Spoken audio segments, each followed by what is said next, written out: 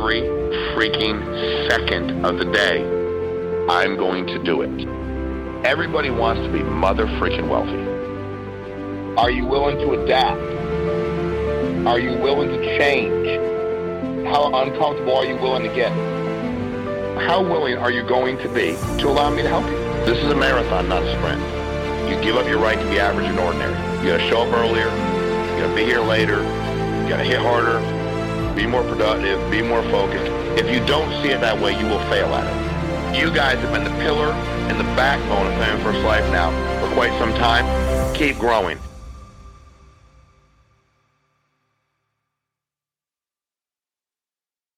Good morning, everyone. Andrew Taylor here. I'm with Sean Mike, CEO of FFL. It's time.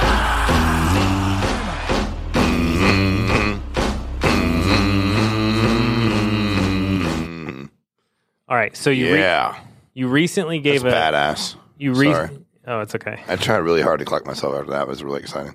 You recently gave a speech about everybody having something going on in their lives and how you do too.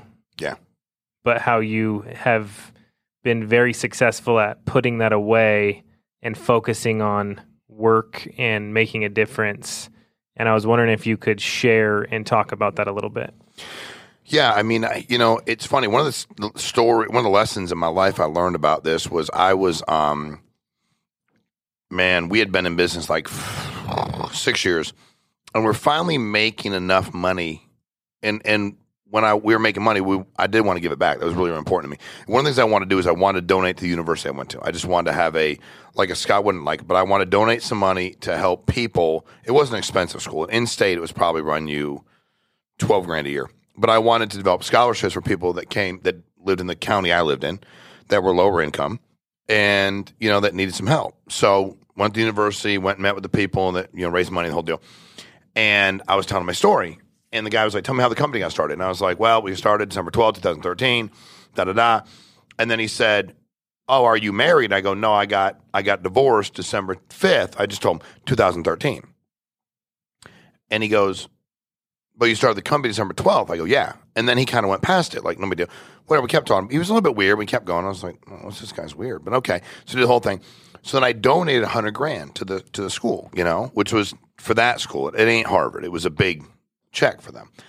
And about 6 months later, I got an email that wasn't supposed to go to me, and he attached my evaluation, weirdly. So they would evaluate you when you came in as prospective donors to see if they thought you had any legitimacy, and then they would kind of stalk you and chase you around for money. And they would rank you 1 through 5, and I was a 1, according to him. 5 was like, I'm a whale. 4, 1 was like, this dude literally wasted an hour of my time. He's never going to donate money. Now, obviously never meant for me to get this.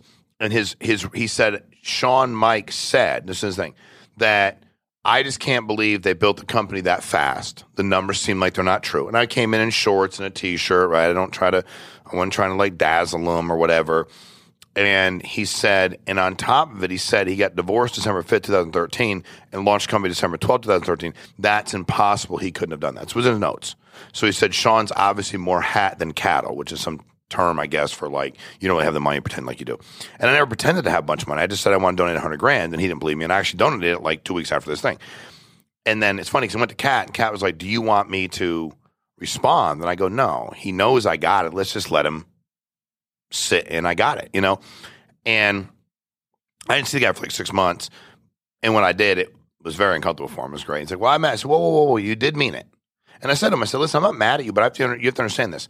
The reason you work here, and you've worked here your entire life, and I'm not mad at you, dude. You can work somewhere until you're 60 and make $60,000 a year. That doesn't matter to me. But don't go talking crap to me because I'm not bothering you.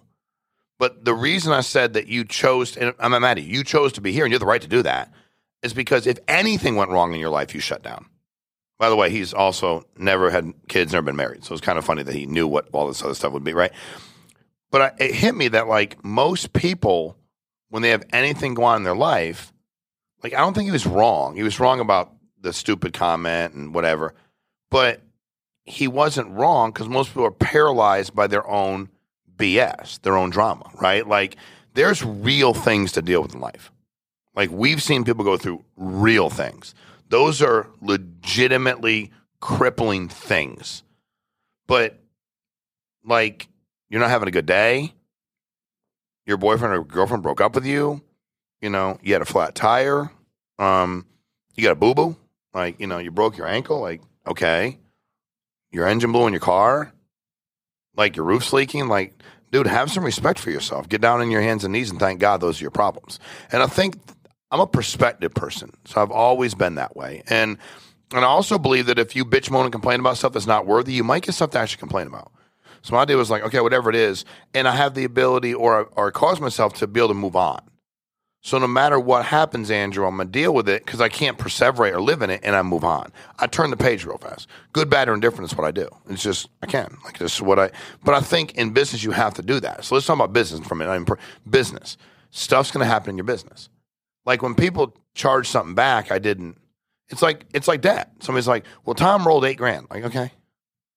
Now, I hired most of my warm market. So I'm sorry, but if you only hired off of like these lists and stuff, you didn't know anybody, and I'm not mad at you, but like, I hired both warm and cold, but a ton of my people were warm market. And then there were my warm market of my warm market, a warm market of my cold market, but everybody kind of knew each other on some level. But people get something that's not that big of a deal, and they shut their life down, and they run away.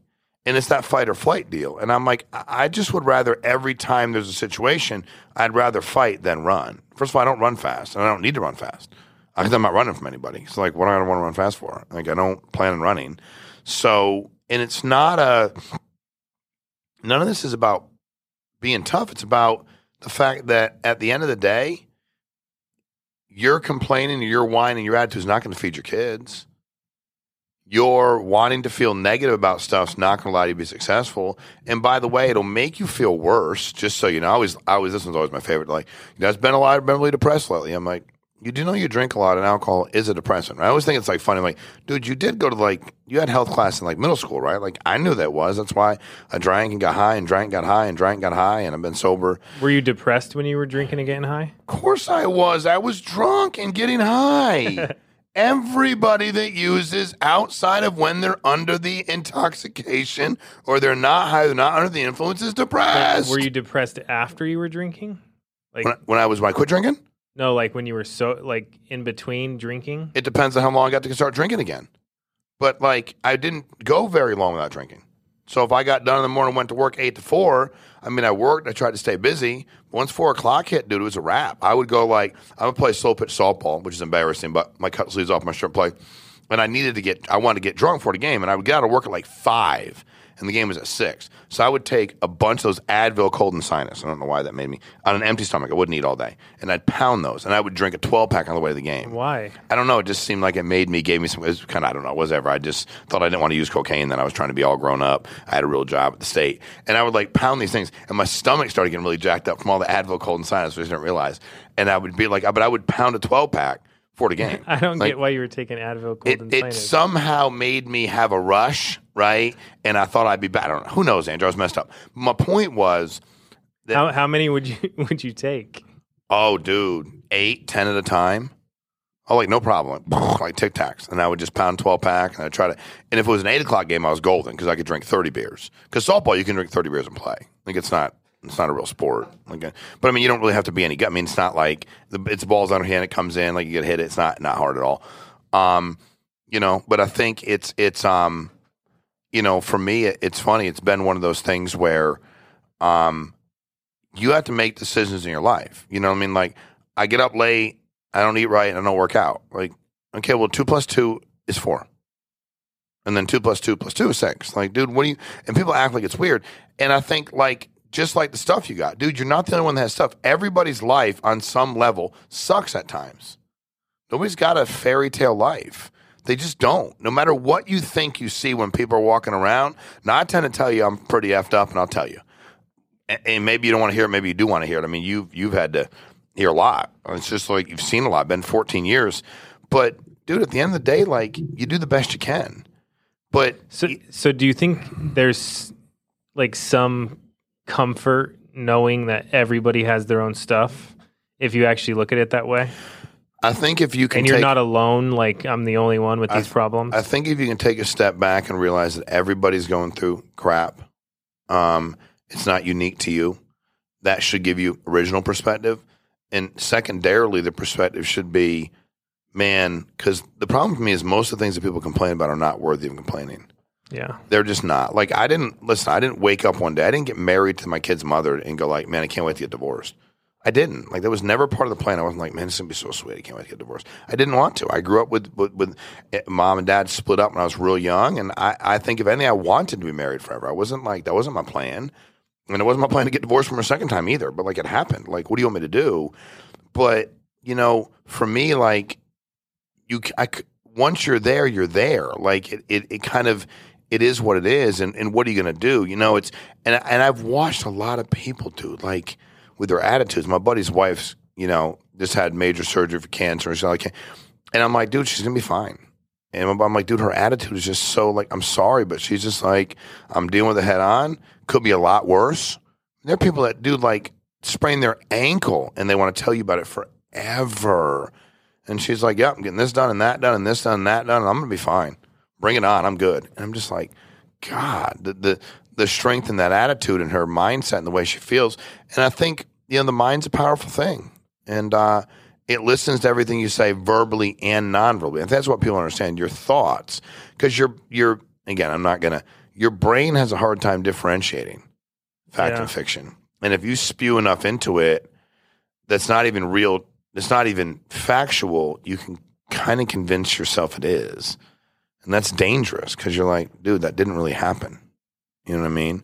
And so I think for me, Andrew, and I'm telling you, maybe it's old school, but I was in the state of Connecticut, doing my thing as a social worker. And my man, Jim, different Jim, not to get Jim to hire me in insurance, was like, hey, dude, here's what I want you to tell them. Sit them down, let them throw up all over you, he'd say. They give you all their drama. How bad mommy and daddy were, how bad it is to smoke crack, get it all out. And then look them square in the eyes and tell them you're fixed. Get over it. And I don't know. I've always told myself to get over it. And I think that, but to your point, Andrew, everybody has their own stuff they're dealing with. And it's therapeutic to have somebody to talk to about it. I would agree with that. It's therapeutic to do something to address it and feel better. But if you live in it, that's a miserable existence. Like it's miserable, so. Awesome, man. Well, thank you for sharing. Thank you for joining us. We'll see you guys next week. Thank you.